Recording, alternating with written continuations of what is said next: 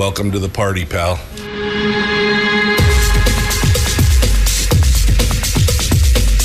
The Michael Dukes Show. The greed and the entitlement is astounding to me. What more could you want from a low-budget radio program? This is a dumpster fire. That was just BS. It is time to get a new perspective.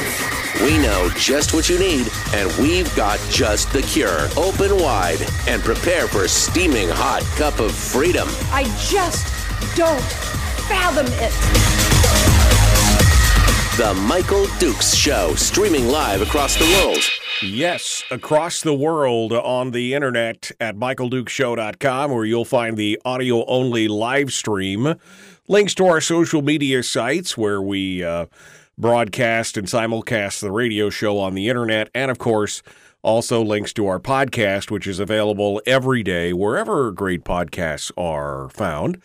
CastBox, Stitcher, Apple Podcast, iTunes, Google Play, and, of course, Spotify. Good morning, and welcome to the program. And, of course, we are always broadcasting on regular old terrestrial radio. Just plain old, ordinary, free-to-you radio on this, your favorite radio station and or FM translator. And we appreciate you guys coming out and joining us this morning on this beautiful, you heard the heater in the background. It was a little chilly in the studio this morning. About 13 degrees here outside the old Radio Ranch here in the South Central area. But we're ready to rock and roll. Today on the program, we have got more detailed and thought-provoking analysis of the election. Yes, I mean, that's what I'm saying anyway. I'm calling it that. I don't know if it truly is, but we're going to try. We're going to go over some of the latest election results and numbers. They popped out last night about 6 p.m. We got the latest update from the Division of Elections, so we're going to talk about some of that stuff, and we'll go from there. And it is going to be a fantastic show for that. We're also going to open the phone lines up throughout the show this morning, and we'll talk about some various things. And then I guess I've got a question for you, and this is kind of a revisit of some of the things that we were talking about yesterday. Because after our conversation with Brad yesterday, I made the radical suggestion that maybe what we needed here in the state of Alaska was a sales tax. Was an income tax to make the legislature more accountable to the people. And I made it in the spirit of discussion, right? Because I'm like, look, we keep fighting this fight of, cuts only, of no new taxes and everything else. And we're just going to stand here and we're going to stand in the middle of the road and we're just going to hold up our hands, telling the bus to stop. And what happens? We keep getting run over by the bus because we're standing in the middle of the road. And so, I had a bit of a thought and said, well, maybe we should just go full the other way and encourage there to be a income tax. I mean, there's been part of an argument for this. Jay Hammond talked about that, that the elimination, Jay Hammond, the Republican, right? The income tax should not have been eliminated from the books, according to him, is, that was the only way, that was the sort of Damocles that would, hang over the heads of legislators. If they did anything, that they would have to go to the people with the taxes and that they would then, the people would, rise up. So anyway, I just threw that out there yesterday, I'm just, again, riffing, trying to figure out some ways to fix it. And unsurprisingly, there was a lot of pushback on it. And I knew there was going to be, but I just thought, let's think of everything. Let's throw everything on the table and see what can happen. And that got me thinking yesterday that, we've got the Charter of Changes, right? We've got the Charter of Changes, which is, what I believe needs to be done to, the things that I believe that need to be done to get us, to get the state back on track. We've talked about the charter of changes here on the program many, many, many times. The change of players, change the venues, change the rules, change the funding, right? I mean, this is all. So in light of what we were talking about yesterday, I started thinking, what we may need is a change to the charter. We may need to change some of those changes. So I thought later on in the program, I would open it up to you and we'll take suggestions on what we should change on the charter of changes. Because obviously, it's a great set of ideals, but it's obviously not working. And again, I am not one to continue to repeat the same thing over and over and over again and expect different results. So I thought, well, we'll open that up and we'll talk about that here later in the program this morning. So how about them's apples, huh? How about them's apples? Well, unless you've been living under a rock, you've probably heard that President Trump has announced his intent to run for re-election in 2024. Big surprise. And in case you can't tell by the tone of my voice, I'm not excited about that for many reasons. I personally believe that there are plenty of people in this country who the reason that we had the pink tinkle instead of the red wave was in part due to their frustration and their exhaustion in dealing with Trumpian politics. It's just my personal belief. You can believe whatever way you want, but that's kind of the way that I'm taking this. And we knew it was coming. We knew that this is what he's been building up to, but I just don't see this as a net positive for the country or for smaller, more limited government fans. I just don't see this. I don't see it as being a net positive for us, unfortunately. It is going to, again, continue to, I think, make the whole political process into even more of a circus. And I think there are better candidates out there. I really do. I mean, there's been a lot of talk about DeSantis as being one. And, of course, what's the first thing that we saw happen after the post-election thing is that we saw Trump out there attacking DeSantis, because he could see it was going to be a threat. And it just immediately made me tired, right? DeSantis has been doing a fantastic job in his home state, and he's stood strong. He's done a lot of good things. You've been watching a lot of the, political, media, highlighting DeSantis, and you see how happy people in Florida are. And I mean, I think that there's, some really good possibilities there.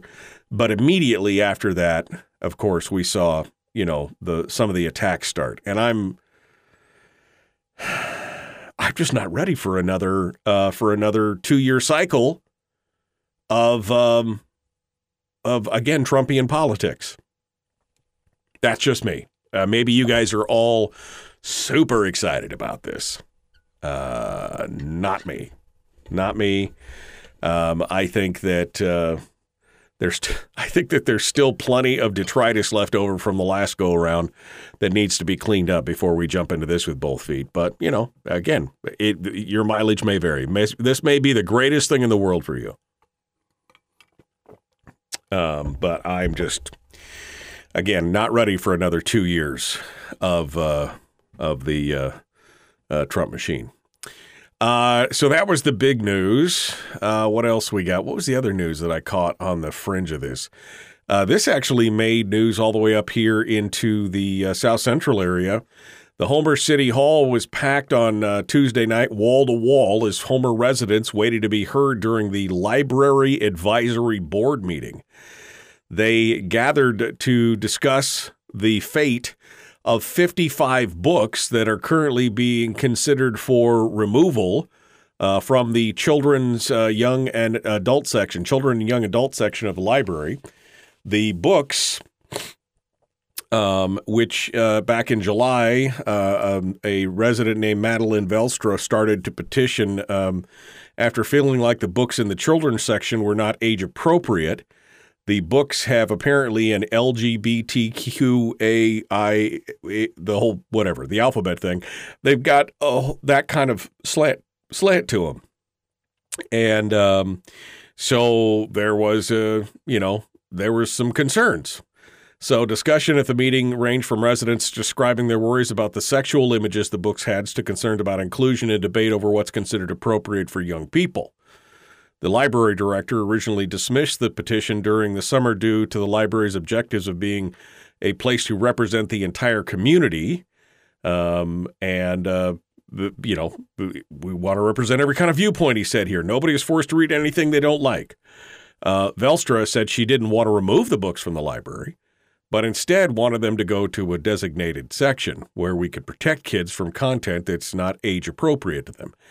And that sounds like a more reasonable request, that, they should be age appropriate. The LGBTQIA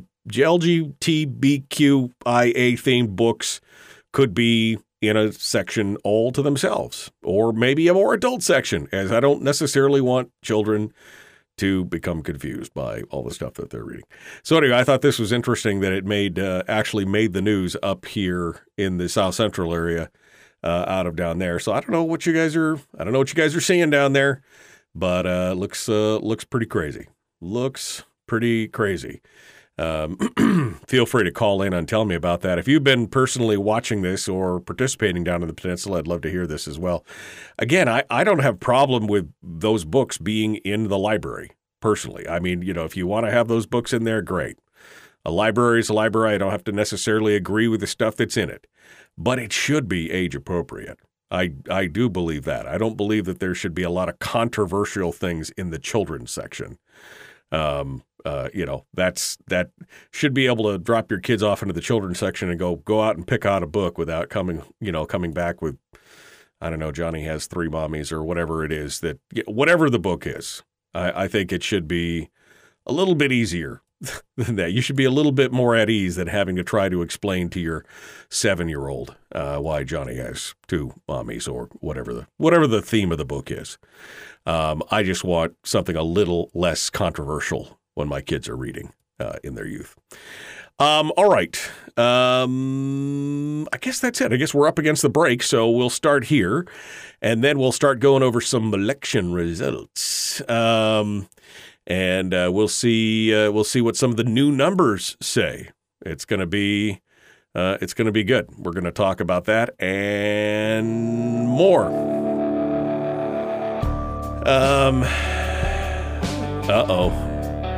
Who else will stand up to hateful communism? If Trump doesn't do it, who else will? Well, I can think of a lot of people, but it's good. Anyway, we'll see. We'll see what happens. All right, we are coming up to it. The Michael Duke Show, common sense, liberty-based, free-thinking radio. Back with more right after this.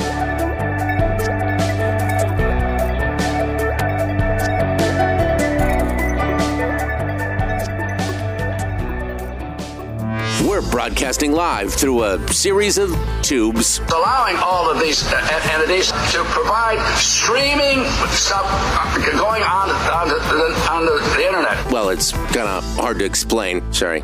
Streaming live every weekday morning on Facebook Live and MichaelDukesShow.com. Okay. Hello, my pretties. And your little dogs, too. All right. So, what's going on? Good morning.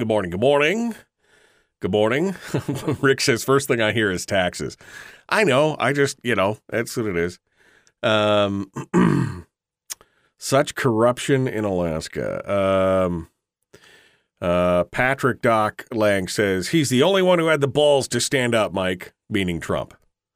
Well, he was the only one that had the balls enough to say things that were, non-politician-like. I will say that. I don't think it's dealing with Trump politics, says Michael on YouTube. I think it's dealing with Democrats dealing with Trump politics. You're right. I mean, exactly. It's part of it for sure. Brian says Trump fatigue. Yep. Cindy says, I'm thankful for all of his policies and what his policies did for the economy, but in my opinion, he should be working in the background. I mean, at this point, I think right, because what it is at this point is it becomes a distraction from some of the, from some of that stuff. It's a distraction from, other policies or candidates who might be able to get the job done without being constantly under the crosshairs of the media. Let's see. You can run Trump against DeSantis and you split the conservative vote. I'm with you for not being ready for another 2 years of Trump against the GOP and the rest of government against America. Yeah. I mean, again, this is a national problem with the GOP as well. That this is what led to the rise of Trump is the weakness of the GOP.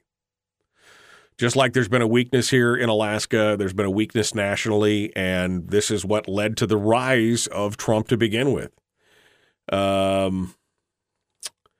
Let's see. Definitely library needs to be age appropriate. I don't want any of those books in my school K to 12. I mean, if you want to talk about them for older teens, for children and, young teens or, what, I've got no problem with that. I just don't think that it is age appropriate for grades, 1 through 6 or 1 through 8 or whatever. Ruben McNeil, Jerica is talking to Ruben, said, you're underestimating DeSantis' support. It would split the vote and hurt conservatives more than help us. Trump was always a distraction. He was chosen by the media because he was the easiest for Hillary to beat. I would, it's almost like that is a little bit true. I remember when Trump first announced. I remember I was sitting in a studio in the radio station that I was working at the time and doing a morning show, and we were live on the air when Trump first announced that he was going to be president. We were live on the air, and so we went and we looked and, I thought it was a joke. And lo and behold, I was shocked to discover definitely not a joke and definitely crazy times we lived in. But again, I think we've done that experiment, and I think we need to I agree with whoever said it earlier that he needs to be, I think it was Cindy, he should be working in the background. That's what he should be. He should be the elder statesman working in the background with a new candidate, and let's move on. His monster ego will not let him work with anybody else, says Bill. And that's also, unfortunately, I think true. And no, I don't think he would run with DeSantis as his VP. I mean, look at the VP that he had, Mike Pence. The guy is milquetoast, right? I mean, Mike Pence is he's like boring. He's like paste. I mean, that's what he was looking for, was somebody who would not overshadow him or overshine him. DeSantis would definitely be giving him a run for his money. His ego would not let that happen, Hildemort was looking for someone she thought she could seriously trounce and claim a mandate. Yep. I got it. Sandy says, I'm done here. I don't know what that means. Trump will be president again. He's now the front leader GOP. Well, we'll see. I mean, it could be. He very well could be. Like I said, to each his own. To each his own. I, for one, am just not ready for another 2 years of that kind of Trumpian stuff. All right, jumping back into it. Here we go. The Michael Duke Show continues. Common sense, liberty-based, free thinking radio. Let's do it.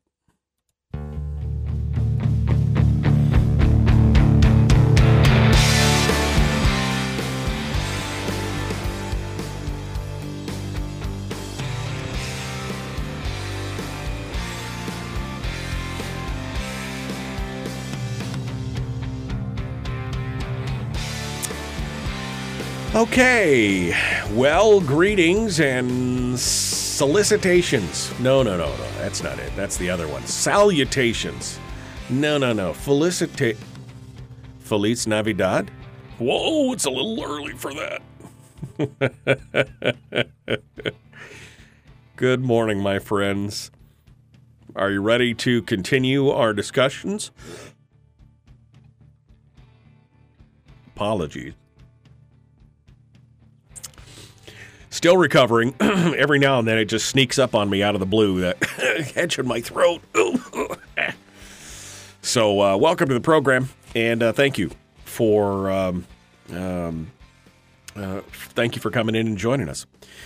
We were just we're just talking about a lot of stuff here in the chat room over the books issue, and of course the issue of candidates and Trump. And there's a lot of interesting comments and conversation in the chat room. You're missing out if you're not joining us on Facebook every morning, or on YouTube if you want to join us on YouTube as well. And either one of those, it'll be interesting. There was a discussion about whether or not DeSantis and Trump could run together.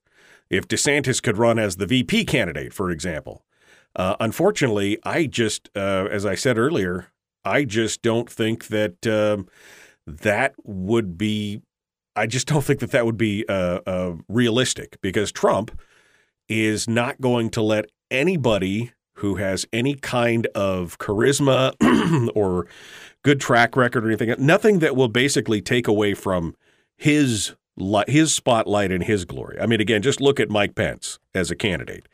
The guy is as exciting as watching paint dry, right? I mean, just the most bland, boring, non-person in. I mean, yeah, I'm sure he's a nice guy, but talk about somebody who definitely is not ready for the national spotlight, or dazzling, or charismatic, or a statesman, or anything like that, which are all things that Ron DeSantis is. But the question is, well, could DeSantis and Trump, they could go in, that'd be the dream team, except for Trump's ego couldn't handle having somebody like DeSantis in his number 2 position, because he'd be afraid of being overshadowed. I would bet $1 million real dollars that would never happen. Because again, the Trump train is all about Trump, and anybody else diminished. Anything that diminishes the rising sun on his vision and his ideal and his cult of personality is not going to do it. So I think what you're going to see is antagonism instead of teamwork on that, and it'll be the inside self-destructive Republican politics for the first 2 years until they get to the primary, and then we'll see what happens there. But I fully expect that DeSantis is going to make the big run here this year. All right, sorry, enough about national politics. I very rarely dive into that simply because it makes me tired. Let's go on and talk about things that are going on here inside the state. There's a new update to the various races around the state of Alaska. We got the update last night at 6 p.m., a brand new set of statistics that just came out. I'm sorry, I'm looking for I got way too many screens going on here.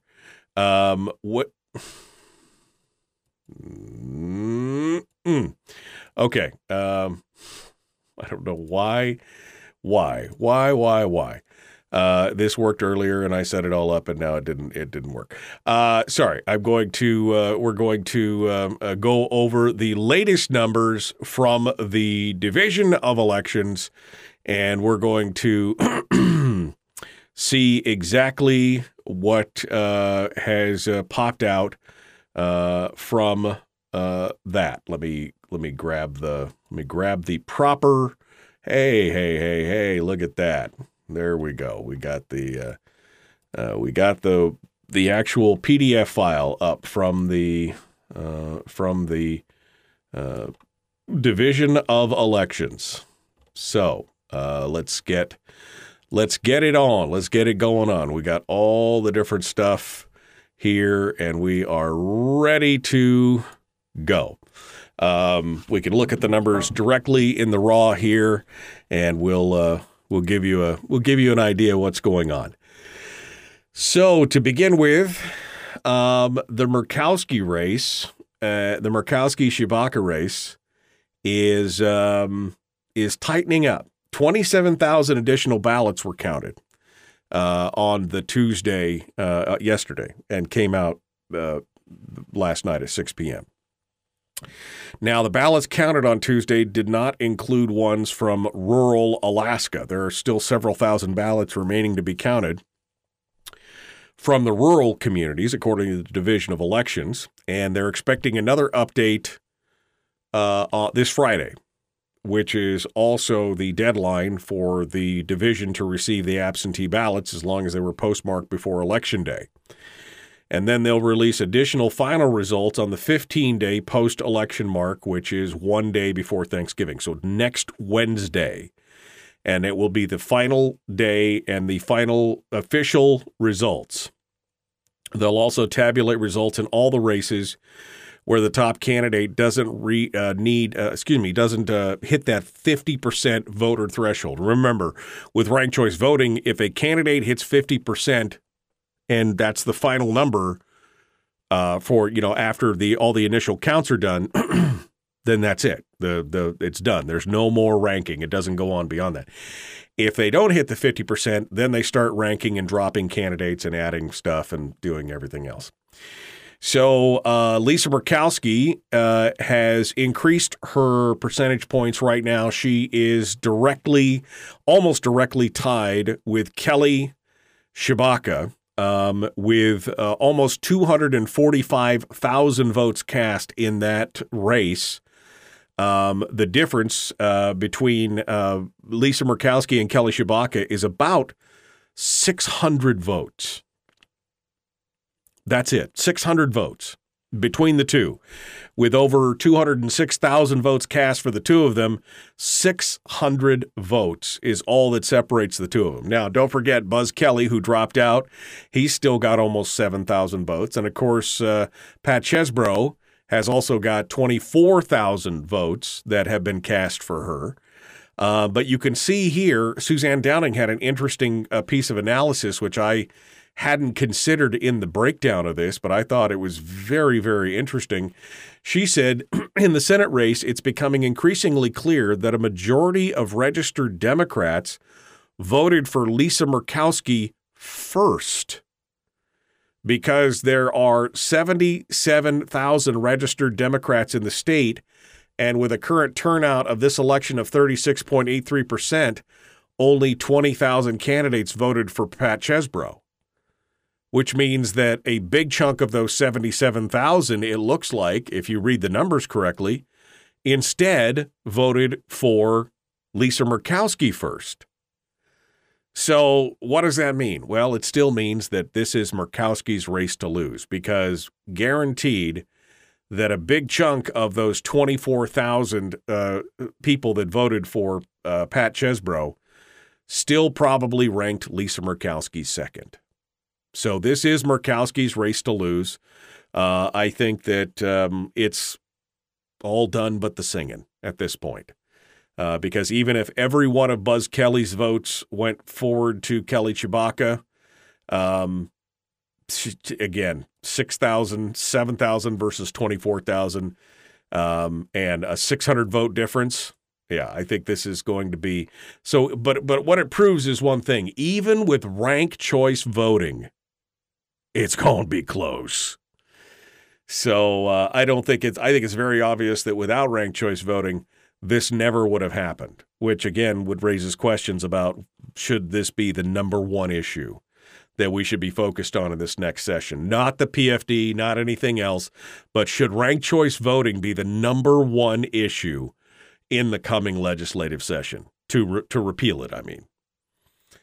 U.S. House of Representatives, Mary Peltola actually went up. She actually gained. I mean, it could come down to as more rural votes, because as I just said, the rural votes aren't counted A lot of the rural votes weren't included in the latest gains that came in, and that they were, the lot more outstanding votes to be counted. So that being said, Mary Peltola is at 48%. I mean, it's very possible. I mean, it's statistically possible that she could go over the 50 percentile threshold, meaning there won't even need to be a second round of ranking. It won't matter if you ranked the red, which I think says gobs about what happened in this last election cycle. What did I say? What did I say about the whole what did I say about the battle between Palin and Begich? What did I say? This is going to turn people off. It's going to piss people off that you guys are doing nothing but tearing into each other on the airwaves continuously. That the politics of personal destruction, the Trumpian attacks and name calling and all the other kind of stuff that he could pull off because he's got this, I don't know, whatever he's got that makes people go, oh, that's good for him. But in anybody else, it looks petty and bitter, right? This is what happens. You took all the normal, straight, middle-of-the-road people who were neither Republican nor Democratic, and you just turned them off to you. I mean, if Mary Peltola gets 50% of the vote before we even get to the actual ranking component of this, I'm going to laugh. Because this is exactly what I mean. You can go back and watch the show and replay it within the first few weeks of this campaign when I was asking questions like, why are they tearing at each other? Why wouldn't they both be on the attack against the single Democrat? I mean, why? What does this do other than look bad and turn people off? This is exactly what happened. Here we are. We are less than 2 percentage points away from having Mary Peltola tip over the top of that 50 percentile mark. And you know how much 2% is? We're talking about 4,500, 5,000 votes. That's what the 2% is. We are that close, folks. How in the world does Alaska go from being the red state with the longest term Republican, congressman, blah, blah, blah, blah, blah, to Mary Peltola getting an outright win in ranked choice at the 50 percentile mark? When you get two candidates who tear at each other like fifth graders on the school ground. No, I mean, I don't know about you, but I was sure tired of it, like early on, like before even before I said it. I warned him. This is not going to play well. And here we are, 48.13% of the vote. I mean, that means she only needs 1.8%, 1.87% of the vote to be able to just be free and clear and not even have to have any ranking done, which is about 4,500 votes. That's it. That's all they need. Hey, how does it happen? Well, how it happens is you get two people who just can't act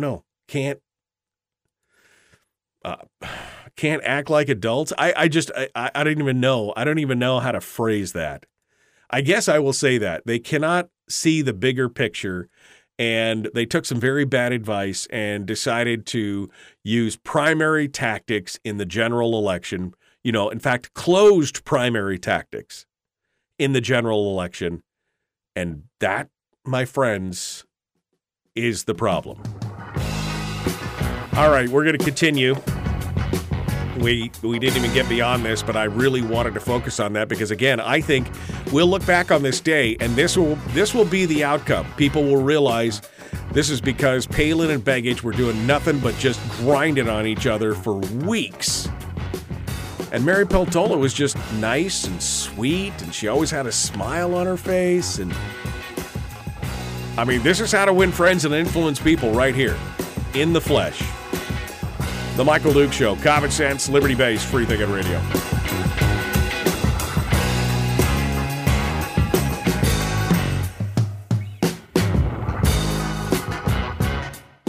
If you missed the show, you can listen to it on your time with Dukes On Demand. Oh, and it's free. Like America used to be. Streaming live every weekday morning on Facebook Live and MichaelDukesShow.com. Okay, let me get back to where you guys are talking about stuff. What was I?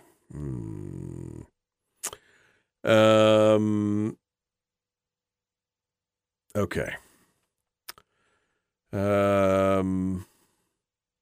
Laura says in the chat room in regards to the library thing, my mother was a librarian. She fought to keep Judy Blume books in the middle school library back in the 70s. I agreed with age appropriate. A compromise was made in our small town with a simple slip that parents signed to allow their kids to check them out. We live in a different world. Banning books can be a slippery slope. I'm not for banning books. I agree with you. I think you're right. Those books should be in the library, but they should be in their own age appropriate section or, even a different section and maybe, like you said, the permission slip or something like that.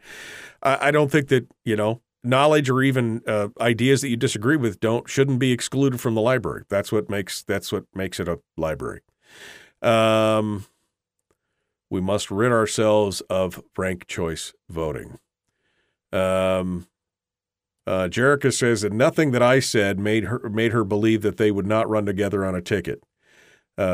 Dukes was talking about if DeSantis ran against Trump. No, I was talking about as a team. They'll never run together as a team.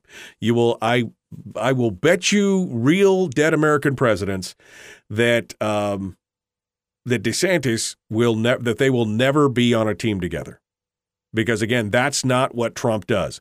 He does not put a dynamic, charismatic person on his team to overshadow him. He just doesn't do it. It's just not. It's not his way. All right. Thought it was a joke when Trump first ran for president. Trump would not let anyone else run against him, and it would be a massive loss for the Republicans because they're tired of the whole thing. And my guess is that they won't vote Republican. Yes, I think that's true. Let's see. For those who think Trump's didn't help in the background, you're wrong. Trump had 220 wins, 17 losses in the election back. Okay. Kendall's cheat is going to work, says Greg. Scott Kendall's cheat is going to work. That's the Murkowski rank. But look at how close it was. I mean, that's the thing. Go back to, where was this screen? Right here. Go back to this and look at this. Look at how close this is. This right here. Look at how close this is. And it's only because of the 10% for Pat Chesbrough. That's how close it was, even with ranked choice voting. Right? I mean, yes, this is the only reason why Murkowski is going to win is because of ranked choice voting. But look at how close it was. And you think this next round of dysfunction of the legislature is going to do anything positive for the people like repealing? I'm not saying that they're going to be interested in it. I'm saying we need to face it. We need to fight it. And who knows, maybe we will have enough help and support. I mean, because people were watching this ranked choice voting election. Again, remember, Alaska was the cheap date. That was the test bed. They were seeing how this was going. And I think a lot of people outside, a lot of the big politicos and maybe some of the party people saw what happened, and I expect to see some money coming into the state here in the future that is going to be anti-ranked choice voting coming from outside because they failed. They failed to notice how big a deal this was going to be on our legislative process. Good morning. Mary is actually pretty conservative, pro-oil, pro-business. She isn't a follower. Okay. All right. Which is Palin and Begich's fault. Again, I fully laid the blame for this at the feet of Begich and Palin. I really do. Again, tearing into each other at every opportunity. Yeah, it just didn't.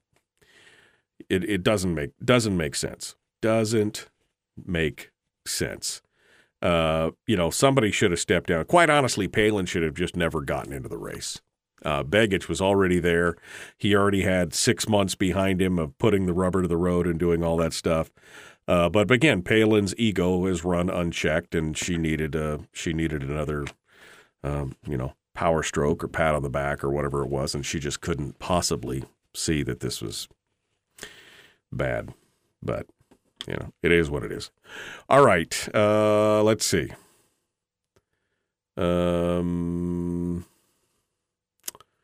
Like I said last week, I need a break from the stupidity of politics. Hey, it's almost time for vacay. That's all I can say. I always look forward to my December vacay. I am so close. So close. Sales tax is the only way to be all-inclusive. Look at Florida, and now there's no income tax, says Gary. Okay. And Charlie is talking about the library. Charlie, maybe when we open up the phone lines later, you can tell us about that. I'd be interested to hear what was going on. All right, we got to go. I'm behind in the comments, but it is what it is. Let's get to it. The Michael Dukes Show. Common sense, liberty-based, free-thinking radio.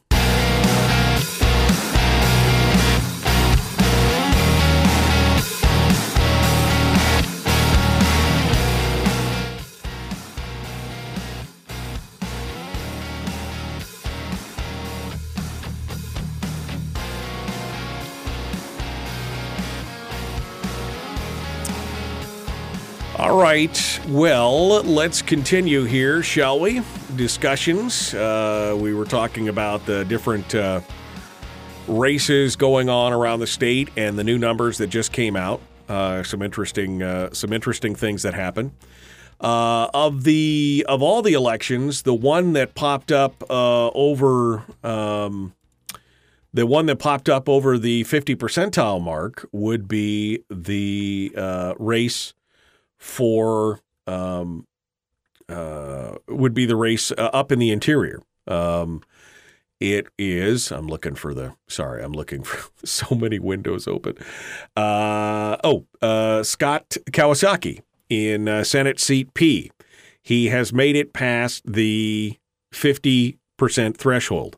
So he now has 50.87% of the vote in Senate seat P. If that holds, he will not have to go through the ranked choice process again against Jim Matherly. But that's a tenuous lead. That's a tenuous lead right now. It could swing back the other way. I don't know. I just don't know.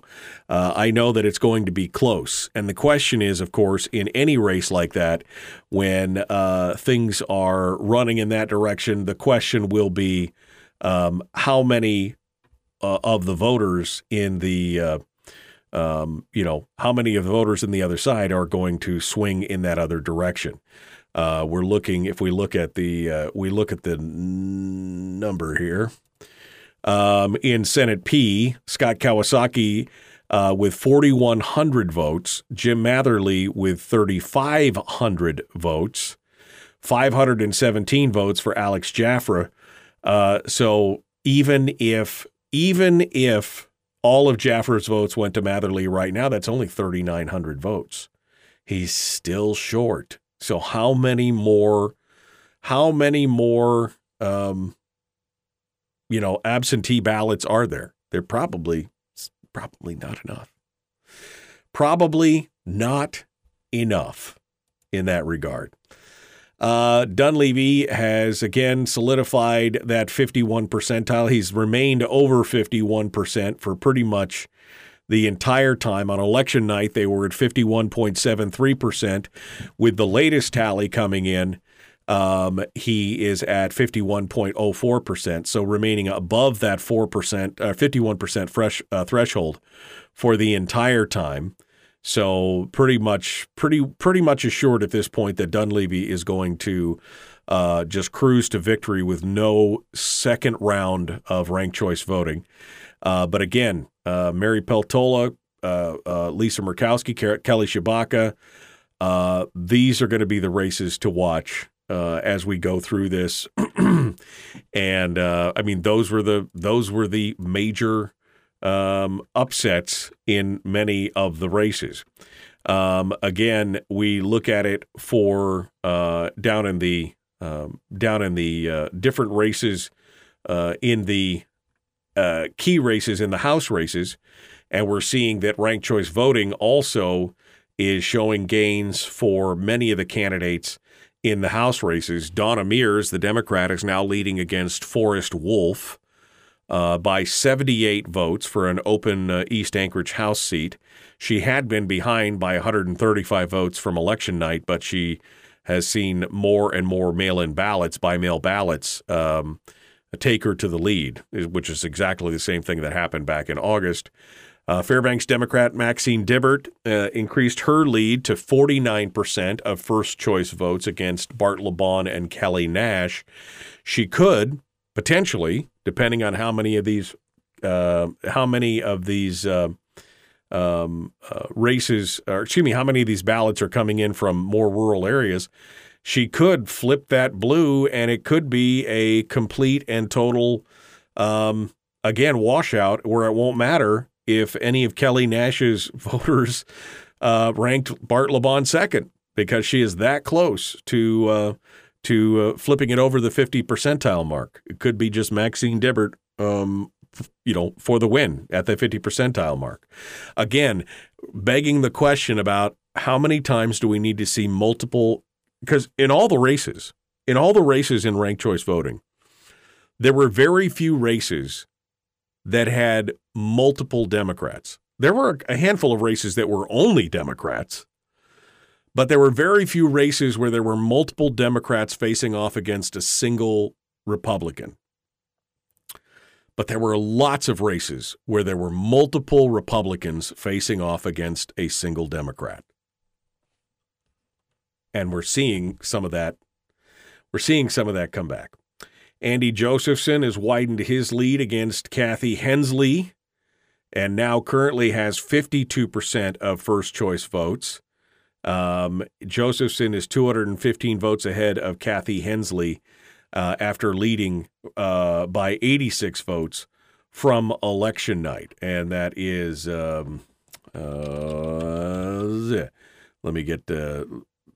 me see what I can come up with here. Here we go. House District 13. So it's a difference of about 200 votes, just over 200 votes. Andy Josephson directly against Kathy Hensley, 51.98% to 47.91%. Out of 5,400 votes, he is 200 votes ahead right now. And it looks like that will probably be the final number by the time it's all said and done. David Nelson is staying steady with 43% of the vote in the northeastern Anchorage House seat ahead of Cliff Groh, but Cliff Groh and Lynn Franks, between the two of them, have 56% of the vote. So enough of Lynn Franks supporters rank Cliff Groh, he could come in to win from behind. And this is, again, one of those few districts where we saw Democrats running against a Republican. In this case, it worked out well for them because Nelson was directly ahead. Now Cliff Groh can count on the support of Lynn Franks' votes to push him over the top for victory. Looks like Cliff Groh is going to be the latest House representative from District 18. That's what it looks like right now. Denny Wells increased his lead of first-choice votes against Tom McKay and Danny Ibeck. This is the other way around, one Democrat with two Republicans. Now, as long as Denny Wells doesn't receive the 50 percentile, hit that cutoff, McKay could come back, potentially, with the help of the second-place votes from Danny Ibeck, who is another Republican. We'll have to see what happens there. And then finally, the lower Hillside House seat with Walter Featherly getting up to 45% against Republican Julie Colombe, and who had 39%, and Ross Beeling, another Republican, with 15%.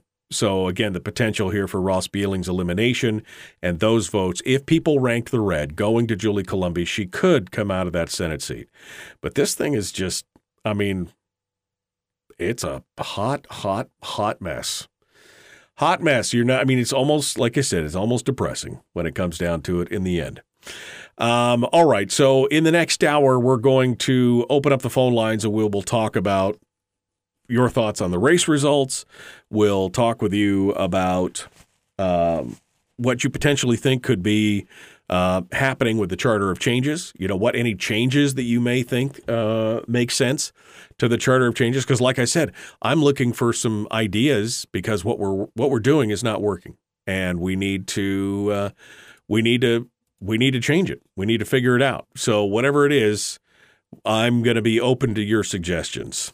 And we'll also talk about, whatever you want to talk about. If you want to talk about the library stuff down in Homer, we could talk about that as well. Or whatever. I'm so articulate this morning. Whatever. It's a descriptor. All right. Well, that takes us up to the top of the hour. So we're going to do that. Coming up on tomorrow's program, Elijah Verhagen is going to come in and visit with us. And Elijah has got some thoughts on what we need to be doing between now and the next election cycle. He's been putting a lot of thought into this since Election Day, and he wants to talk with us about that tomorrow. We were going to have the shower hour of power today, but since there's no organization yet, Mike wants to wait until after the organizational announcements have been made, and then we can discuss how the sausage is made. That's going to be fascinating. Fascinating. All right, out of time. We got to go. The Michael Dukes Show. Common sense, liberty-based, free thinking radio.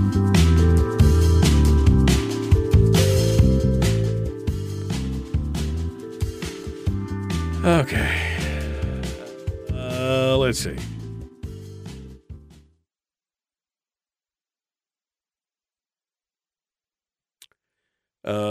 Are you aware of the Concerned Conservative of Alaska effort on Saturday, right? Asked Christine. No, I'm not aware of the Concerned Conservative of Alaska. CCA. Concerned Conservative. This is the CCA, this is the Mike Coons thing, right? Okay. I'm not aware of the one this Saturday, but there you go. And the GOP encouraged Nick to stay in because they despise Sarah. Nick didn't pull the numbers that Sarah did over and over again. I don't like either one of them. Exactly. If it has to end close. If it was a blowout, they would question the cheat that much more. Hey, Palin is meeting with the Freedom Caucus, and our new chief of staff, Jerry Ward, will be collecting resumes for their office. I know. It's just, Chris says he blames Republican voters. If they trashed both their candidates and supported Chris Bye, there would not be a Democrat elected. That's true. It's true. Hashtag vote libertarian. All right. Alaska, let's see, we're paying Scott is over 50%. There isn't any distribution if they exceed 50%. Yeah, I know. We've been talking about that all morning. Good morning, Harold. Would you like another cup of coffee? This is what we've been talking about all morning. How about some good news, says Craig. I don't know what to tell you on that one. What happened to finding out who won the night of elections? We're just going down the wrong road, said Carrie.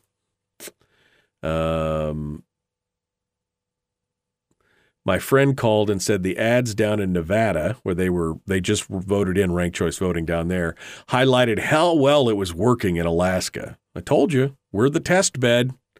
We're the cheap date test bed for that kind of stuff. After grinding through the numbers that the Alaska Task Force presented, it seems pretty clear that the Ds are more prone to mail-in and or vote absentee. Yep. Dead people and non-residents can't really show up in person. Nevada adapted ranked choice. Is this true? I believe it was. I believe that was one of the things. They had an initiative like we did here, funded, my understanding is, funded by some of the same dark money groups that funded the one here. According to Ben Carpenter, the holdup is the Federal Voter Rights Act. My pig is about to have piglets, long-term bacon storage. I had dinner last night, and it's been, like I said, I've lost my sense of taste and smell a little bit. But last night, for some reason, whatever it was in the food, I could taste it a little bit. Oh, it was so good. So good when you can taste food. Oh, man. And now I just want bacon. Bacon, that's right. Did someone give you a wedgie? Did someone give you a wedgie with your super underoos? Oh, I think he's talking to Brian, because Brian was talking about his super underwear, his high-performance underwear. Yes, Mike Kuhn, CCA meeting at 10 a.m. at the Real Life Church in the Palmer-Wasilla Highway. Yes, we did talk about that last week. Thank you, Tony. Kuhn's for sale on Craigslist. Interesting that you don't choose winning candidates to give analysts. Seems like they might have a realistic finger on the pulse of. Interesting that you don't choose winning candidate. I'm not sure exactly what C. Jill is saying here. Interesting that you don't choose winning candidates to give analysts.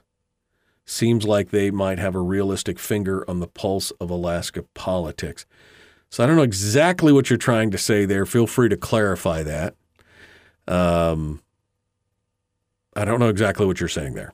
There we go. Well, folks, it's going to get worse before it gets better. Didn't we say that before? Ranked choice voting, Rob Myers clarifies for me. Ranked choice voting is passed in Nevada, but they're passing it as a constitutional amendment. Their rule is that they have to pass it in 2 consecutive elections. Okay. Analysis.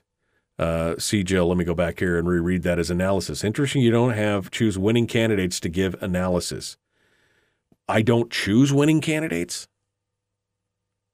I didn't choose any of. I guess, are you saying to bring them on to give analysis as to why they won? I don't know exactly what you're saying there, Jill, but that's okay. All right. So look at that. I caught up on the thing. Saw some Kuhns for sale on Craigslist for like $150 each the other day. I don't know what a Kuhn is. Is that some kind of piglet? Michael on YouTube has been talking about making bacon pancakes, bacon pancakes. Ooh, man, now I want me some bacon pancakes. Harold,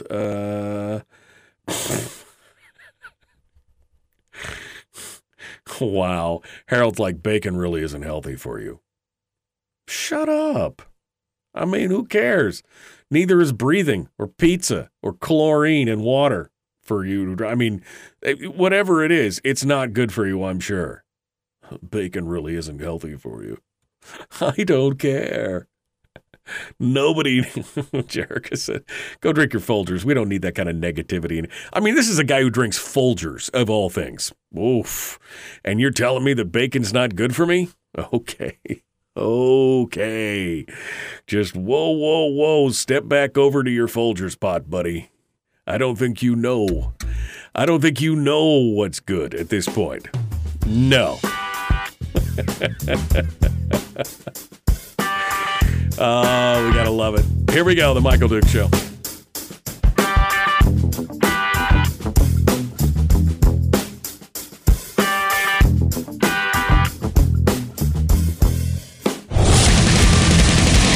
Whoa, buddy. Put that thing back in its holster. We haven't gone anywhere.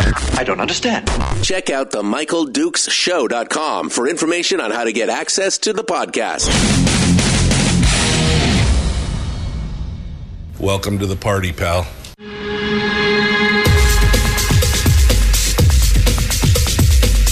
The Michael Dukes Show. The greed and the entitlement is astounding to me. What more could you want from a low-budget radio program? This is a dumpster fire. That was just BS. It is time to get a new perspective. We know just what you need, and we've got just the cure. Open wide and prepare for a steaming hot cup of freedom. I just don't fathom it. The Michael Dukes Show, streaming live across the world. Yep, across the world on the internet. That is the interwebs. And around the state of Alaska on this, your favorite radio station and or FM translator. It is the Michael Dukes Show. You know, I got yapping with the crowd in the Facebook chat room because we're on Facebook and we're on YouTube, in case you didn't know as well. We simulcast the radio show there. And I got yapping with those people. They're great. I love them. And I forgot to turn the phones on. So I'm going to turn the phones on here. And again, I'm trying not to blow everybody's ears out because sometimes there's a little bit of the stuff. So 5 seconds. Hold the line for just a second. Okay, I fixed it. I didn't blow out anybody's ears. I thought everybody's ears were going to bleed for a second, but we got it. I should have done it during the break, but I didn't. So now here we are. All right. Oh, okay, so we're going to open up the phone lines for this hour of the program because, well, we can. And I'd love to hear what you guys have to say. We were talking about some of the and I've gone through most of the analysis of the important, I guess, races that are coming in from because last night there was a data dump.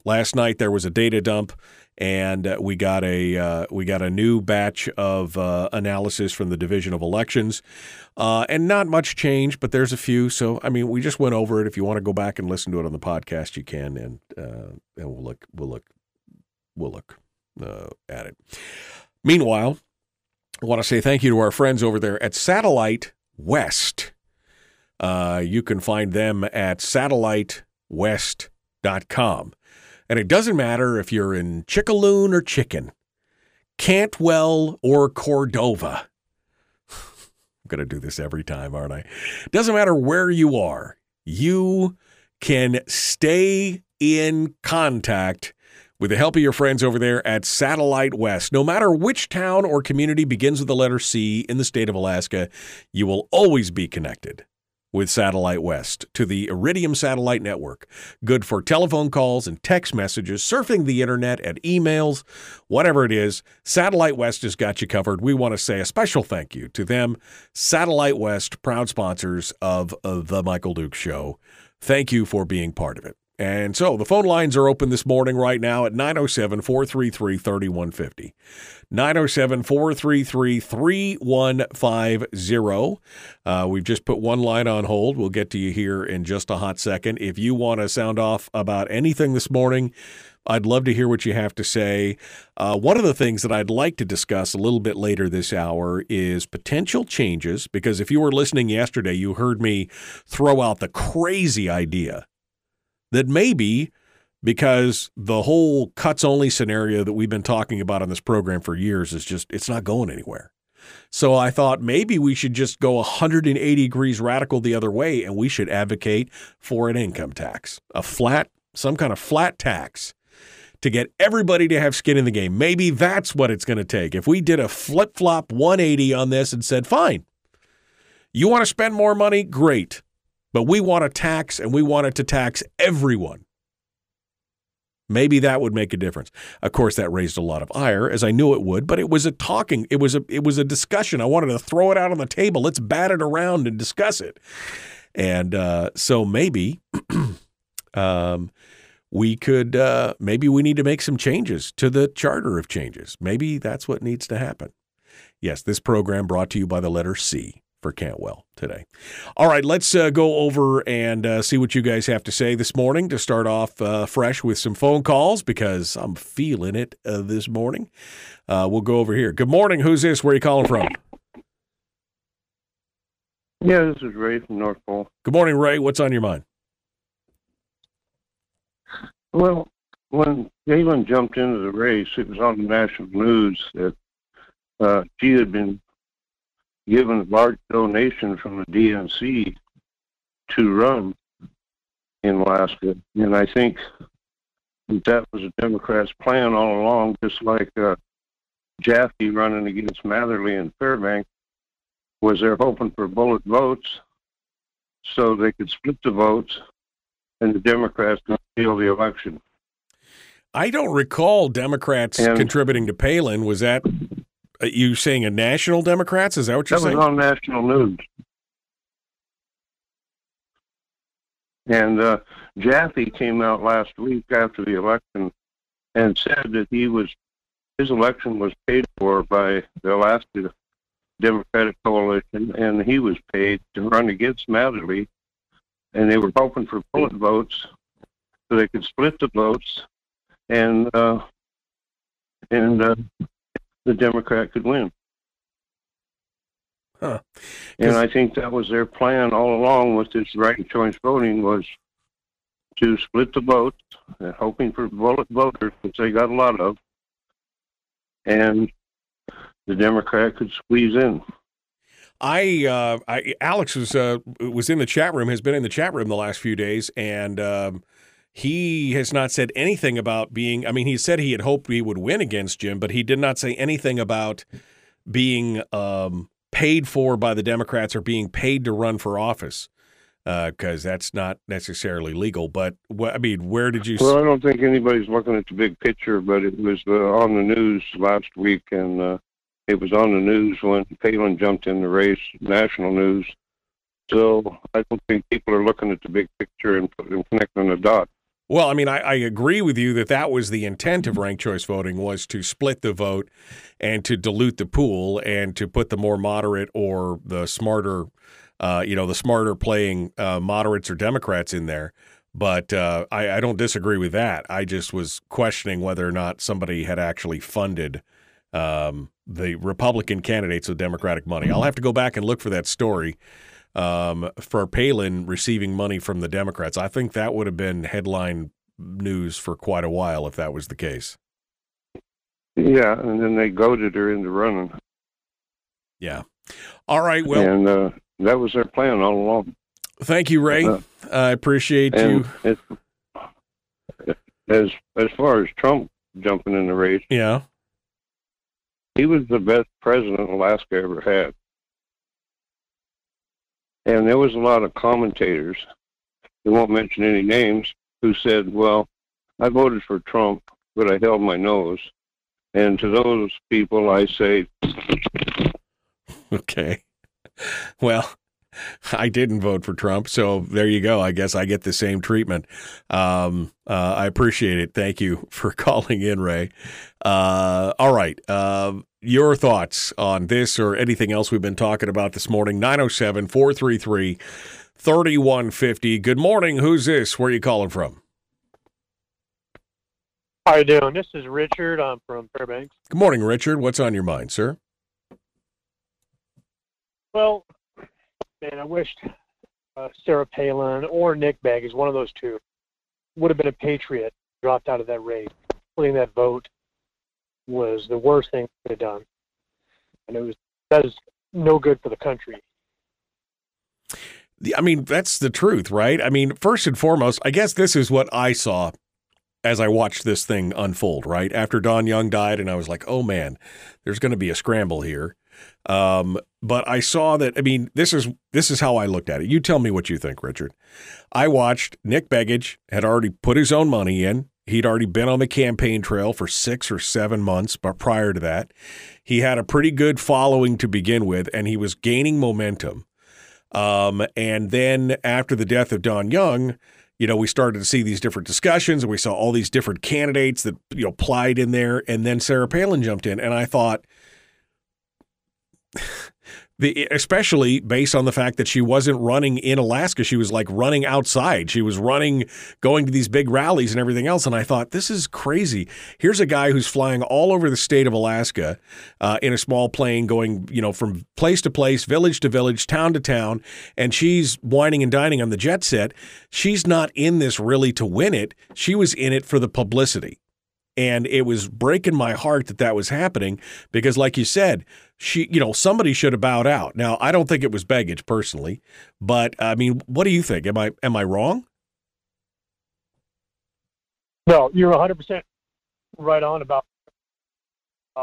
He was chasing fame the whole time after that election with McCain, and she had left us. She went to go do her own thing. Begich stayed here, put his blood, sweat, and tears into it. So I'm with you 100% on that thought. But I think Begich's misstep, along with Palin's second misstep, was then to open up the floodgates and just start tearing into each other. If they had both held hands and kumbaya'd and said, we don't care which one of us you vote for, just vote for the other one second, and here's why we're both better than Mary Peltola. If they had done that, if they had highlighted how that she's got a beautiful smile and she's a lovely person, but here's her policies that are bad. If they had done nothing but just attack her policies and held hands together, one of them would be the new congressperson. But instead, they just laid into each other. It was just insane. We got to be long lost twins. Yeah. Exactly. Separated at birth, you and me, Richard. All right. Thank you for. Don't tell my mom. My mom will be upset. One more real quick point would be nationally. The Trump and the Palin era was fun while it lasted, but we got to move on. Oh, I agree. I think that the Trump era, as shocking as it was, and as many changes as it may have wrought in the political system, I think you're starting to see the fatigue from that. I think these elections are a reflection of the fatigue of some of the Trumpian politics, and I think it's time to move on. I agree with you. So, 100%. Again, all right, man, have a good day. Separated at birth. Thank you, Richard. Appreciate your call. 907-433-3150. Over here. Good morning. Who's this? Where are you calling from? Hey, good morning, Jeremy and Casilla. Good morning, Jeremy. What's on your mind, sir? Well, there's still going to be a primary, and I hope that someone like Kristi Noem or maybe Tulsi Gabbard or the Rand Pauls will step up to run against Trump, because I, too, have Trump fatigue. I want him to go away already. Yeah. No, I think DeSantis, I think Tulsi, somebody said the other day, what about a DeSantis Gabbard ticket? And I thought, wow, that would be interesting to say the least. Oh, man. I mean, that would pull the country together on both sides. Awesome. Yeah. We'll see if they're going to step up again or not. Yeah. We'll see, I guess. Yeah, no, we'll see. I mean, we'll see how this all plays out. But you knew this was coming. I mean, you knew this was an eventuality that this was coming. It is again surprising though that more people aren't just kind of throwing their hands up in the air over this. Jeremy, thank you for your call. I appreciate it. Let's see. I got one line on hold, but we're going to take a break. So caller, hold the line for a second. We'll be right back to you. And we will continue. It is the Michael Dukes Show. Charter of Changes. What changes do you think that we need to make to the Charter of Changes? We'll have that discussion up next. And we'll take some more phone calls because that's fun. I enjoy that. Tomorrow on the program, Elijah Verhagen is going to be joining us to talk about what he thinks needs to happen between now and the next election cycle. Maybe some post-election analysis. Somebody said, why don't you get Click Bishop on? He's the winner. Well, if I could get Click Bishop on the program, Click Bishop's not going to come on this program. Gary Stevens is not going to come on this program. Bert Stedman's not going to come on this program. I can guarantee you, they won't like the questions we ask. All right, we're going to go. We're going to be back in just a moment. The Michael Dukes Show, Common Sense Radio.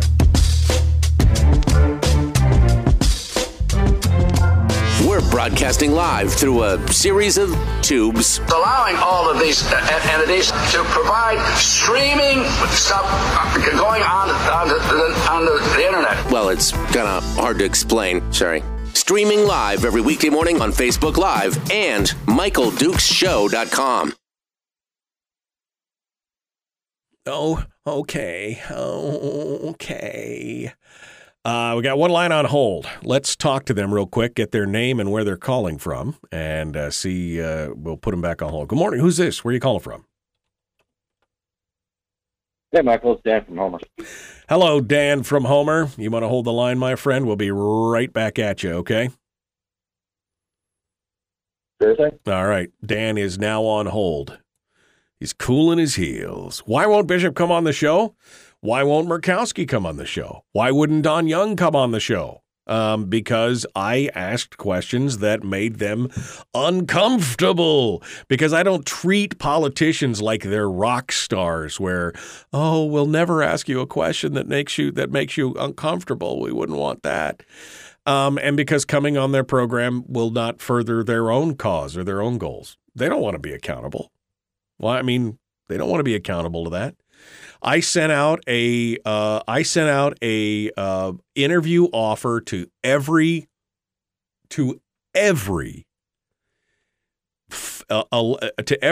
politician who filed for every person who filed for election. 127 emails to various candidates. Anybody that put an email address in with their candidate packets, I reached out to their campaigns and sent them an email and invited them on the show. Sarah Palin didn't come, Click Bishop, Doug Massey. I can go through the whole list of people that never even bothered to reply because they don't want to. They don't like tough questions. They get pissy when you ask them tough questions. Seen it in the past. Again, my hat's off to people like Les Guerra, who came on the program and not only came on once, wanted to come on again. Les, good guy. Bill Wielechowski, good guy. Andrew Gray, good guy. Now, don't agree with him. Don't agree with him politically, but they were willing to come on and answer questions. Pretty tough when people from your own political persuasion, right? So-called conservatives won't come on the program, but the Democrats and the progressives, they'd love to come on the program and talk to you. And Trump, never voted for him, but I enjoyed watching him upset this is Laura. Layla, sorry. Layla says, and Trump, never voted for him, but I enjoyed watching him upset the apple cart, which was needed. He did that, and now he should step back and allow the rebuilding to occur. But he won't, so politics isn't going to save us. Laying some beans and firewood, we're going to need them. Yeah, this is true. This is true. Okay. What else we got here?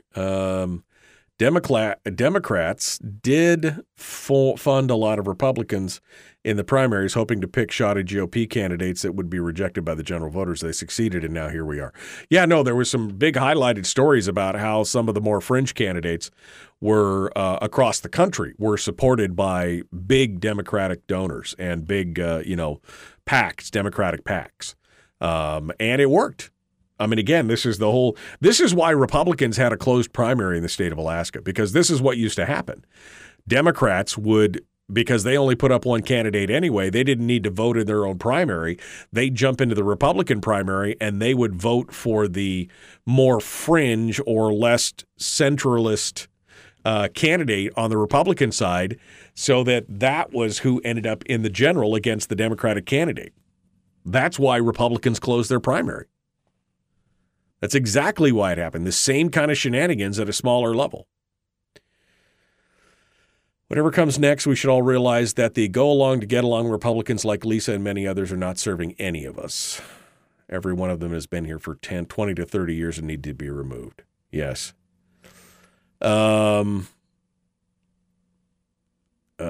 Jeff Landfield had Lisa on. He had Walker and Guerra and Dunleavy. Dunleavy tried to block Jeff out of the press corps. Yeah, I know. Jeff Landfield has had He had Doug Massey, who was on. It was Doug Massey, Kathy Giesel, and Bert Stedman on the night of the elections. Of course, they all got on there to talk with Landfield because, friendly. All right, getting back into it. Here we go. Again, one line on hold. Let's go, and we'll see what you got to say. Let's jump into it.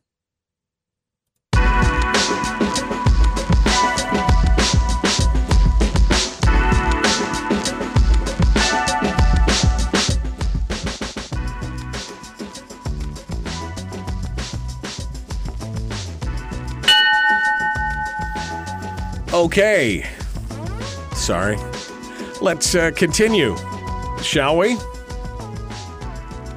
Maybe we'll have some thoughtful discussion here on the Charter of Changes here in a second, but Dan is down in Homer.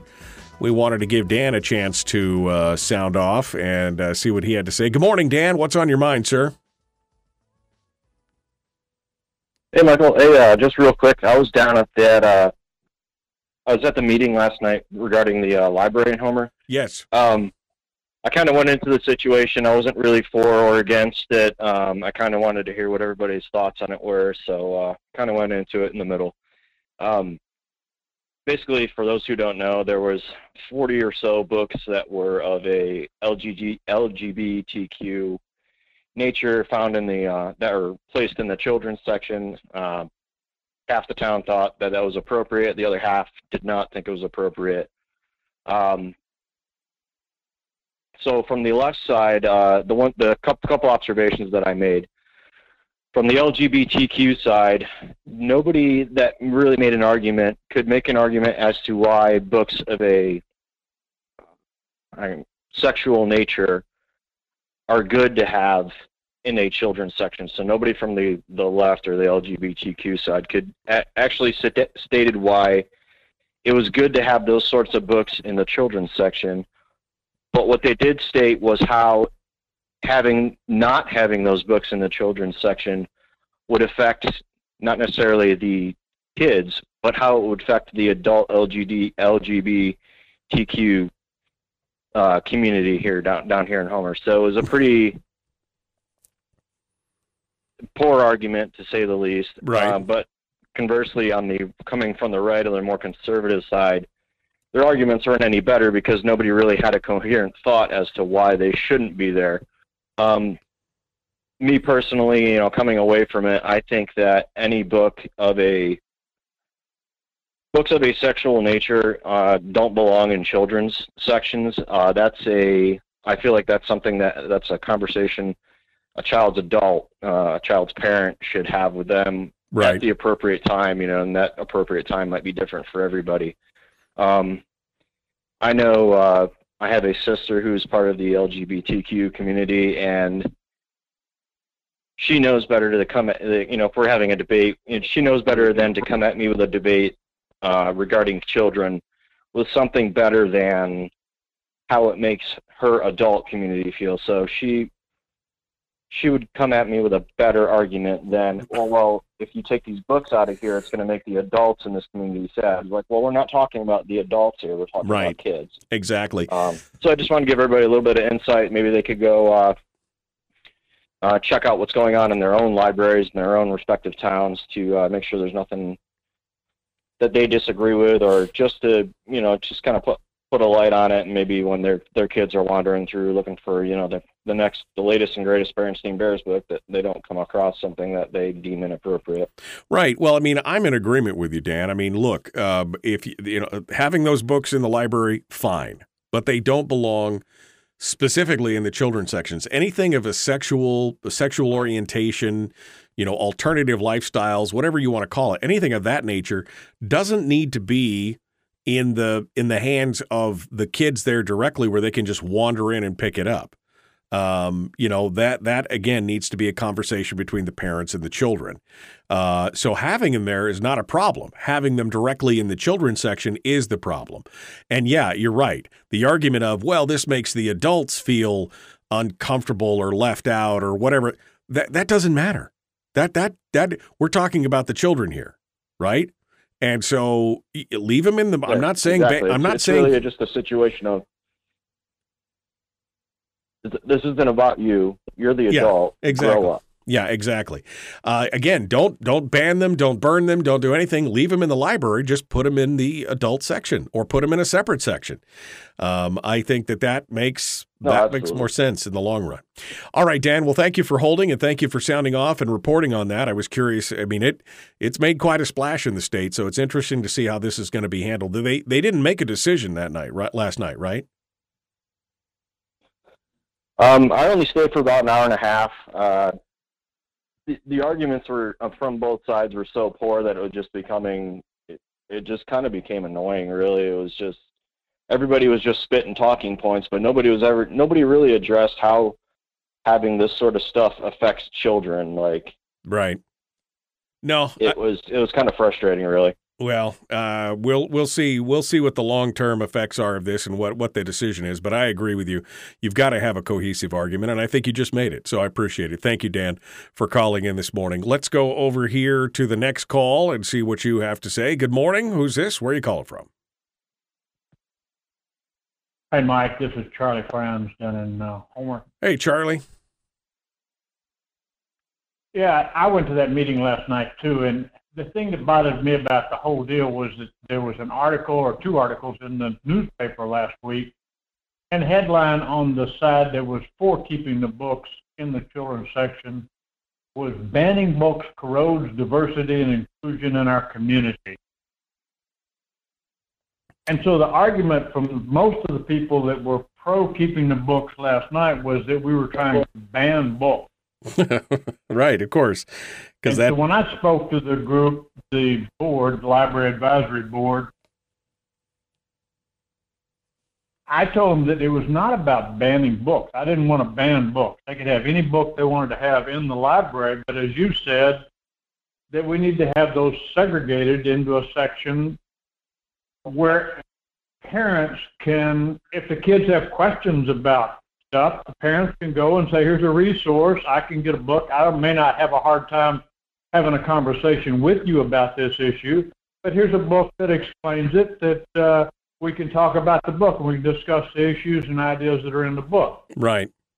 And that the library people have a responsibility to help parents be able to do that, and that it's just like we rate movies, we rate TV shows and stuff. If parental guidance advised, or there's violence, or there's nudity, or whatever, and you can make a choice whether you want to watch that or not watch that.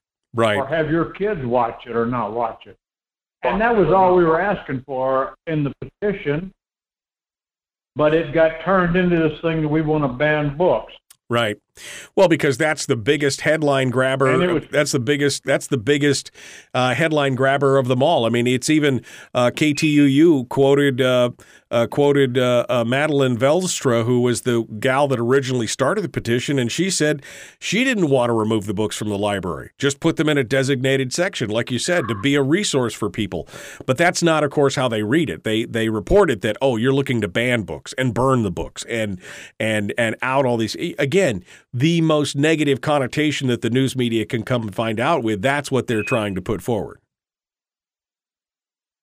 And my concern with the whole issue is that this was another example or another situation where the progressives came out in full force. There must have been probably, I would say 8 to 10 people speaking for keeping the books in the children's section to those that were saying don't keep them in the children's section.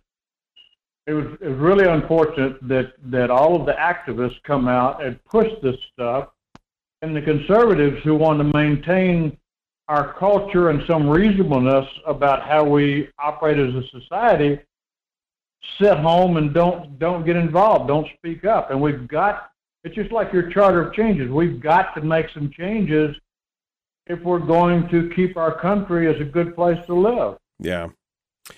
Well, and again, I think I agree with what Dan was saying, that these discussions are something that children need to be having with their parents. And if it's a tool that they can go and check it out, like you said, and have a conversation with their parents about it, That's the perfect opportunity.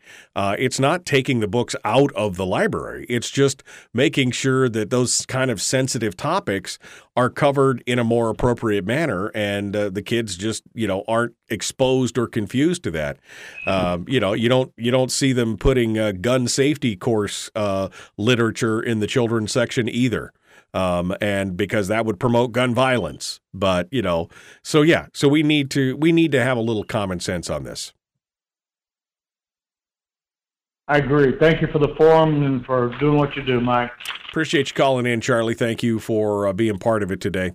All right. Well, that clears out all the lines right now. And so I guess this is where we get a chance to chat just a little bit about the Charter of Changes, which, we've talked about on this program for the last 3-4 years.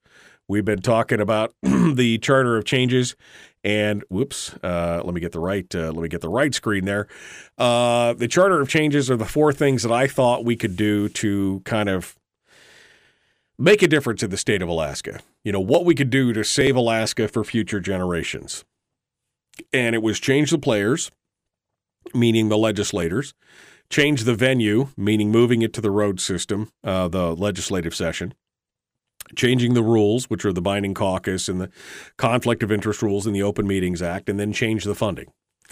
Yesterday, I threw out the idea that maybe we just needed to go full 180 on the direction we were going instead of saying no new spending, only cuts, yada, yada, yada. Maybe we needed to say, okay, fine, spend if you want, but change the funding mechanism to just a flat, a flat tax, a flat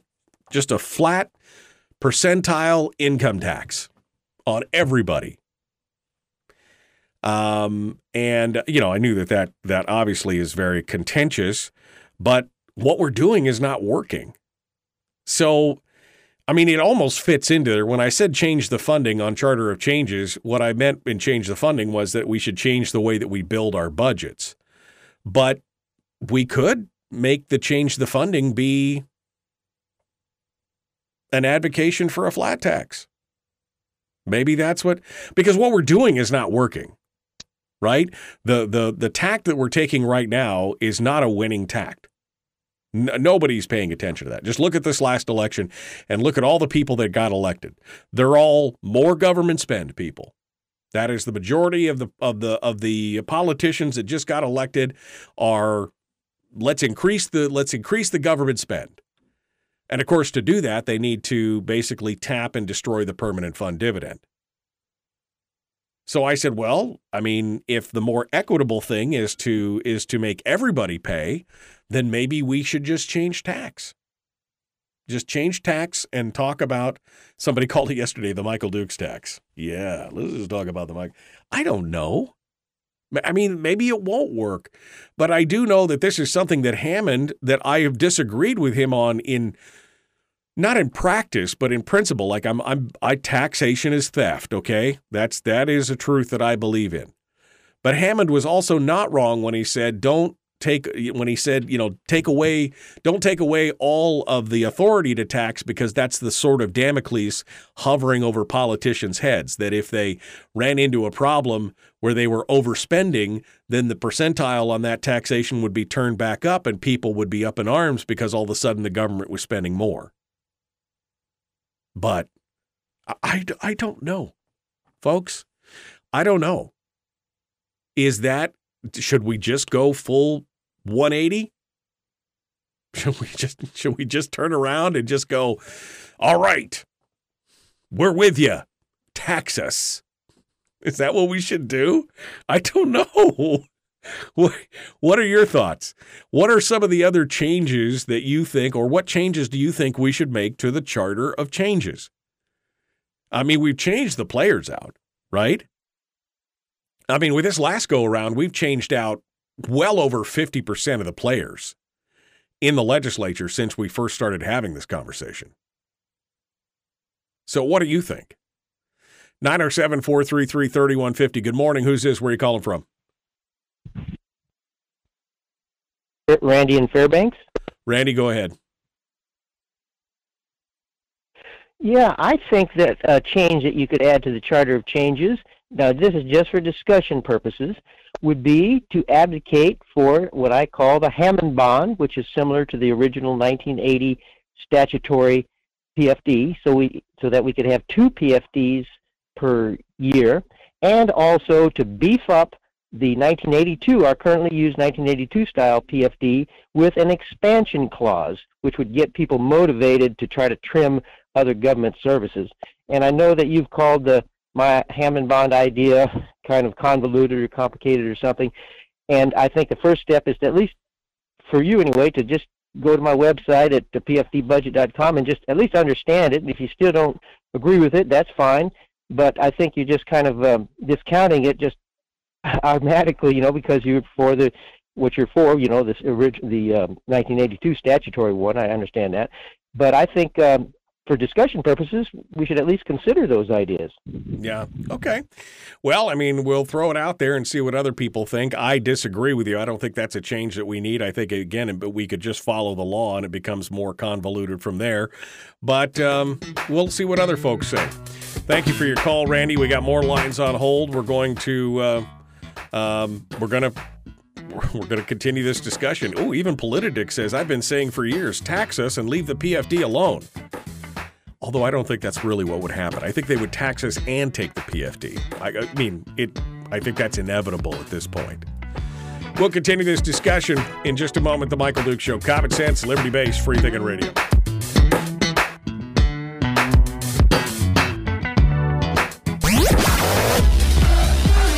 Our light, our guide, and our trusted friend. Michael Duke Show.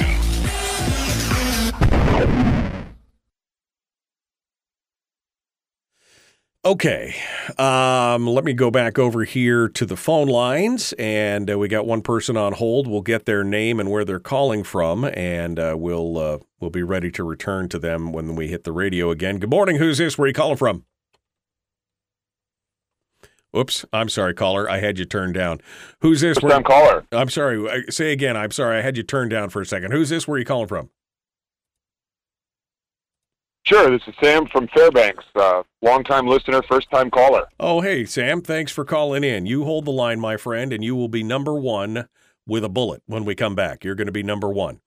Looks like we got a second call on hold, so let's get their name as well so that we can figure out who that is. Good morning. Who's this? Where are you calling from? Morning, this is Bubba calling from North Pole. Good morning, Bubba. You hold the line, my friend. You will be number 2 in the queue behind Sam. Sam is in Fairbanks. So Sam in Fairbanks and Bubba in North Pole. We'll be talking to you guys here in just a hot second. Politidic, I've been saying that for years. Tax us and leave the PFD alone. If the special interests truly believe their rhetoric, why they need the money, they should have no problem paying for it with their incomes instead of stealing it out of the pockets of children. And ideally, in an ideal world, that's what would happen. Unfortunately, I think what it'll be is it won't be either or, it will be both. They will tax us and they'll take the PFD. That's what they're gonna be doing it. All right. Let's see. Alaskans gave up their subsurface mineral rights, so they moved to this state. Alaskans are already the most taxed people in the nation. Yes, you're not wrong. You are not wrong, Harold. Scrolling back. Gary says a flat tax is a flat tax puts it on just Alaskans. A sales tax hits all the tourists and visitors as well, just like Florida does. Jennifer says, if a tax is needed, do it like Texas. 8.25% sales tax, then everyone pays. But again, a sales tax is regressive because it hits a lot of the consumables at a certain level. That would be, I think, a viable second option, quite honestly. I would rather just see a flat tax on everybody in the state on incomes. That would catch a lot of the out-of-state folks as well, incomes coming in. But again, is that even the answer? Is just going full tax the answer? I don't know. Maybe. I mean, wouldn't that be shocking to many people that all of a sudden that here comes the conservative slash Republican slash libertarian crowd saying, no, you know what? Go ahead and tax us. Go ahead and create we want a tax. Go ahead. They would be so confused. They would be so confused at that point. They wouldn't know what to do. But, hey, the other way isn't the other way is not working, so I don't know. Maybe that would be it. A sales tax would prevent the formation of a new state jackbooted bureaucracy in the form of an internal IRS. The money from an income tax would go to form and grow our own IRS. There is that. But it would be, again, simplified if it was just a flat tax on income, right? I mean, you wouldn't need the full IRS if you had, if you had a progressive thing, yeah, you'd have to have the thing. But if it was just a flat tax on gross income, sales tax also passes that burden on down to the business owners who have to account for all that and everything else. There's a cost there, no matter what it is. But anything. Don't tax people that work, tax people that buy. Are you saying that people that work don't buy? Deborah? Or is that what you're saying? People that... I don't know. I don't know. At this point, I'm just throwing stuff against the wall to see what sticks. That's all I'm doing. Yeah. Look at the rock and the hard spot they put us in. PFD or tax or both. What a stinking mess. Light a match and torch it. We're done. I don't know, man. At some point, you just got to be like, what we're doing is not working. So maybe this is, the thing is, the PFD is going to be destroyed. Right? I mean, look at the makeup of the people who are in the legislature or who are going to be coming into the legislature. I think it's pretty much a done deal at this point that the PFD is on its. This would be the last big PFD you ever get. And then what'll happen, of course, is once the PFD is gone, well, then they're going to have to talk about taxes of some kind anyway. Maybe we should get ahead of that power curve. Maybe we should get ahead of that discussion and head them off at the pass. Again, I would just love to see the look on the faces of these people if a bunch of us anti-tax people got up and said, you know what? No, we want a tax. Go ahead and tax us. Go ahead. Whew. All right, here we go. The Michael Duke Show.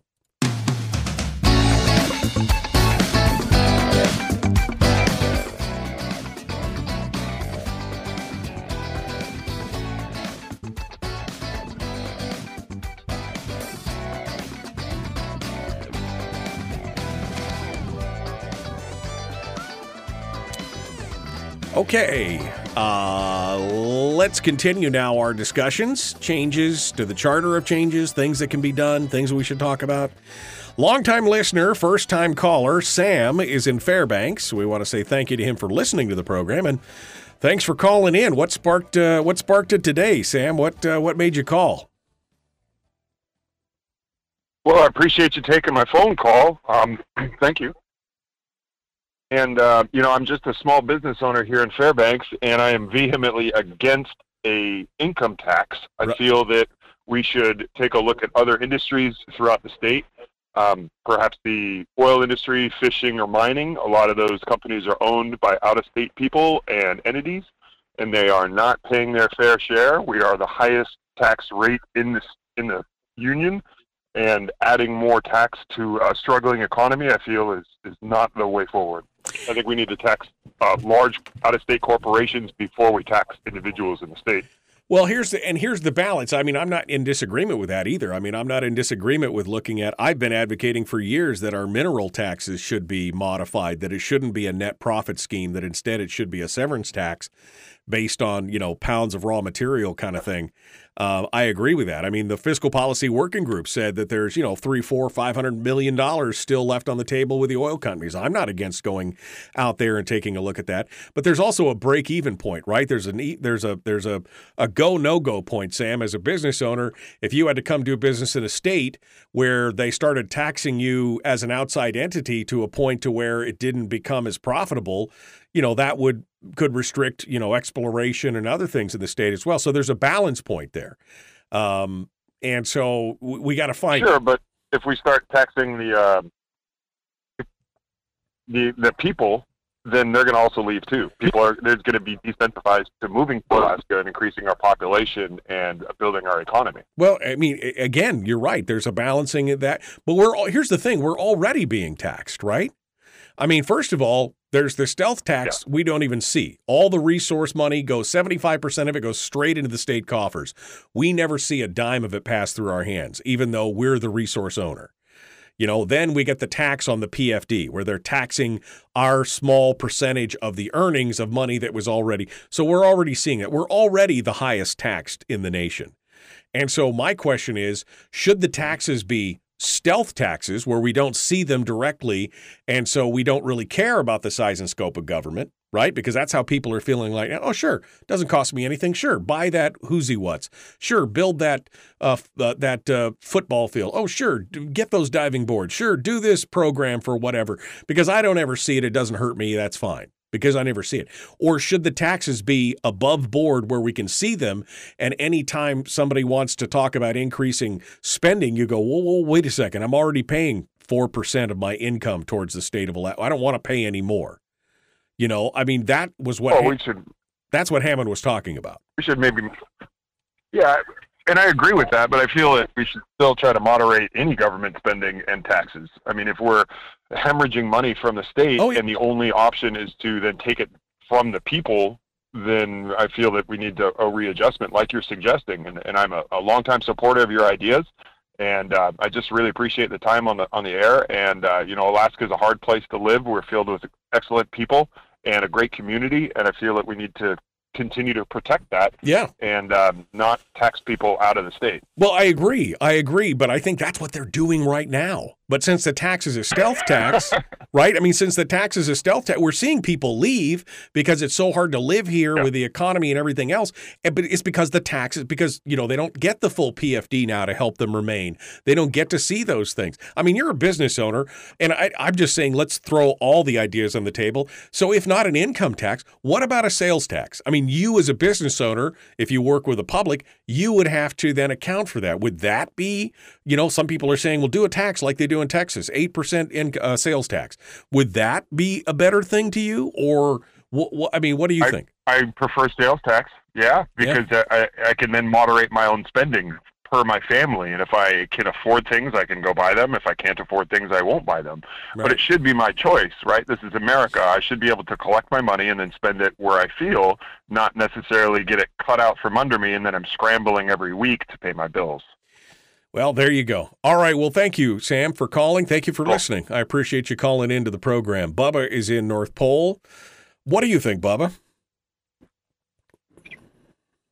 Good morning, Michael. Good morning. Boy, the last caller had echo going on the phone. I hope this isn't happening here. 2 points. First one, maybe we ought to consider Randy's 2 permanent funds a year, because then the state legislature would have 2 permanent funds to rob from instead of just one. Give them a challenge. But I am a true believer in sales tax, just like the last caller said. You can regulate your own spending.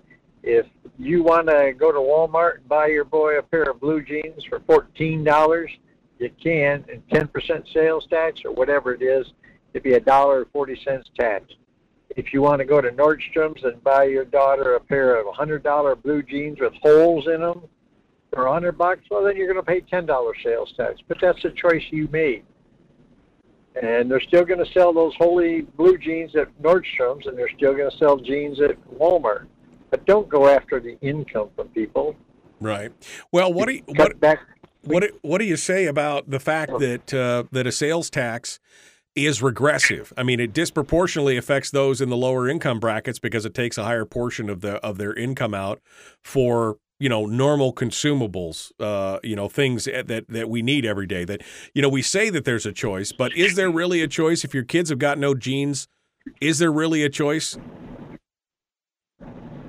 Well, as far as the level of jeans that they wear, some places they don't have sales tax on food items. Okay, you got to have food to exist. Some places that don't have a sales tax on that. But, in King County in Washington State, they wanted to build a Safeco Field. Olympia did, and people in King County didn't want.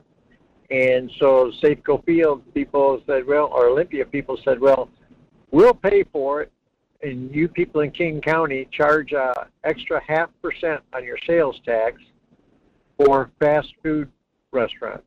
I was paying, instead of the 8.6, I was paying having 9.1%, having to give to the extra 0.5% to the state of Washington.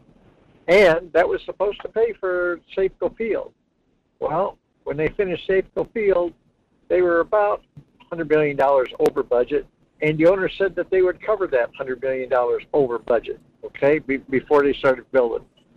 And by the time they got to that point, not only had Olympia collected with that 0.5% in King County, not only had they collected their $300 million, they also collected $60 million more while it was still being constructed.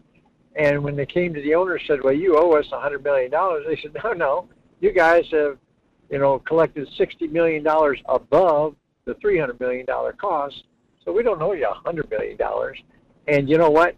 Today, they still have that tax going, and they've not only built Safeco, they've built another stadium. Yeah. So the tax doesn't go away. Yeah, but right. If you've got a sales tax, go ahead. No, I was just going to say, Wasilla has done the same thing. They did the same thing with the Menard Center, and they did the same thing with the library. But there, fortunately enough, the council members in the city of Wasilla were smart enough to sunset it, and so they built those things, and then the tax got turned down. Because there's, like you said, there's always the danger that for some reason, once a tax is instituted, it never goes away unless you're smart enough to do it in the beginning and put that sunset in there. I mean, these are all kinds of discussions that I think at this point we need to have, because what we're doing is not working. And I don't know if we go full mental and say, yes, just give us a tax, or if we just start having these conversations. I don't know. I wish I did. Bubba, thank you for your call. Folks, we're out of time. Tomorrow, Elijah Verhey going to be joining us in hour 2, talking about what he thinks we need to do for the next coming years. Maybe we'll have a guest in hour 1 as well. The Michael Duke Show. Common sense, liberty-based, free-thinking radio. We will see you tomorrow. Be kind, live well, love one another. All right, my friends. I think this is an interesting discussion. I think we definitely, like Sam said, we need to be looking at the severance taxes for the mineral taxes. We need to be looking at the oil company taxation structure. Maybe we need to look at the sales tax, maybe a flat tax. What is it that we need to do? I mean, that's the problem. That is the problem. And that's the problem with somebody who says with the sales tax and the exemption, that's part of the problem with exemptions. Too many exemptions and you take the teeth out of it, it doesn't make any money. So maybe, again, a flat tax. Just on a flat, you don't create a whole big bureaucracy. What is your gross income on the bottom line of your 1040 form?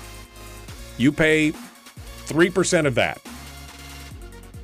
Maybe that's it. That's pretty simple. You don't get a lot of exemptions. You don't get a lot of jacking around. I don't know. I get everybody involved. I think Jim's right about that. Get everybody involved. All right, we got to go. Thanks for coming in, folks. Thanks for being part of it. The Michael Duke Show. Common Sense Radio.